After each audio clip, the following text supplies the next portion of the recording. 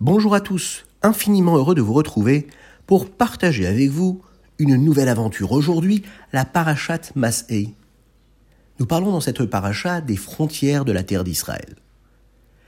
Avant que les bénis Israël ne rentrent en Eretz Israël, en terre d'Israël, Moshe Rabbeinu a séparé la terre en plusieurs parties. Elles étaient destinées aux différentes tribus du peuple juif. La terre d'Israël était entourée par la mer Méditerranée à l'ouest et par la frontière est, précisément dans les noms de Mevo-Hamat jusqu'aux rives est de la Kinneret et du Yarden jusqu'à la mer Morte. Entre la montagne du Liban au nord et le fleuve d'Égypte au sud, le partage de la terre se fit selon un tirage au sort, un goral. Moshe Rabbeinu a introduit 12 petits papiers dans une boîte.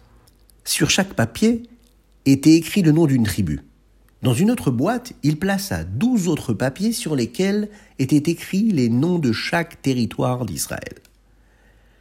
Chaque fois que l'on retirait un papier de la boîte contenant les noms des tribus, on retirait aussi juste après un papier de la deuxième boîte. La tribu qui était tirée au sort recevait la part du pays qui était également tirée au sort juste après. Il faut savoir que ce tirage au sort se déroulait de manière tout à fait miraculeuse. Le papier lui-même qui était tiré au sort criait « Je suis tel territoire de la terre d'Israël et j'appartiens à telle tribu ». Imaginez un morceau de papier qui s'exprimait. Tout le peuple juif vit que le tirage au sort était dirigé donc par la main d'Hachem, car les grandes tribus recevaient des grands territoires et les petites tribus recevaient des territoires plus petits. Un deuxième sujet qui nous est raconté dans la paracha concerne les Miklat, les villes de refuge. Akadosh Baruch Hu enjoignit à Moshe Rabbeinu de réserver 3 villes de l'autre côté du Yarden, qui allaient servir de refuge, et 3 autres villes à l'intérieur du pays. Ces villes étaient destinées à être un abri pour ceux qui avaient tué involontairement. Il était interdit à quiconque de faire le moindre mal aux tueurs involontaires, dès qu'ils se trouvaient dans ces villes, les Miklat. Prenons un exemple. Un assassin involontaire était une personne qui avait commis un meurtre par inadvertance, sans l'avoir prémédité. Il était donc logique que la famille de la victime en veuille beaucoup à l'assassin, et souhaite même le tuer par vengeance. Mais dès que ce dernier parvenait à se sauver dans la ville de refuge, les Miklat, il était interdit aux vengeurs de sang de lui faire le moindre mal. Par contre, les villes de refuge ne servaient pas d'abri aux assassins ayant prémédité leur acte. Ces derniers étaient livrés entre les mains du Bet Din, qui les condamnait, le tribunal.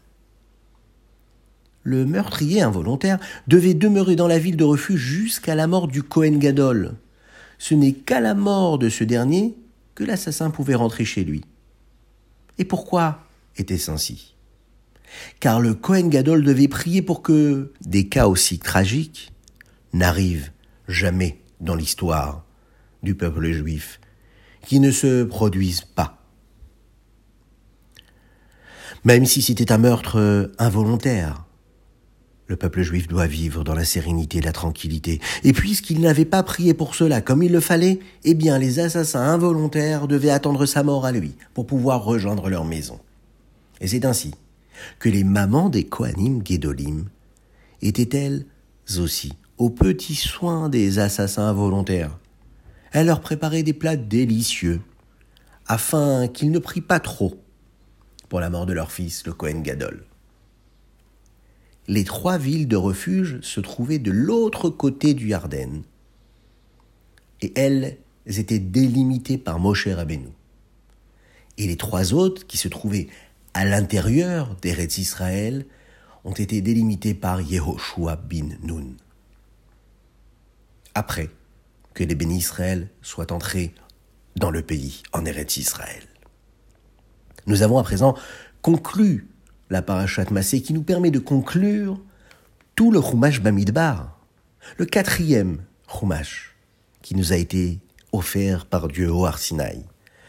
On pourra donc dire tous ensemble, Chazak, Chazak, Venitrazek, qu'Akadosh Baruch Hu nous donne la force, une force beaucoup plus grande et qui nous renforce, et que l'on puisse trouver l'énergie et la force de continuer à étudier la Torah, à vivre la Torah, qu'elle imprègne toute notre existence, que l'on puisse la diffuser, la partager, la vivre, s'en imprégner, se sanctifier, se purifier, s'élever, s'attacher à Hachem grâce à ses enseignements.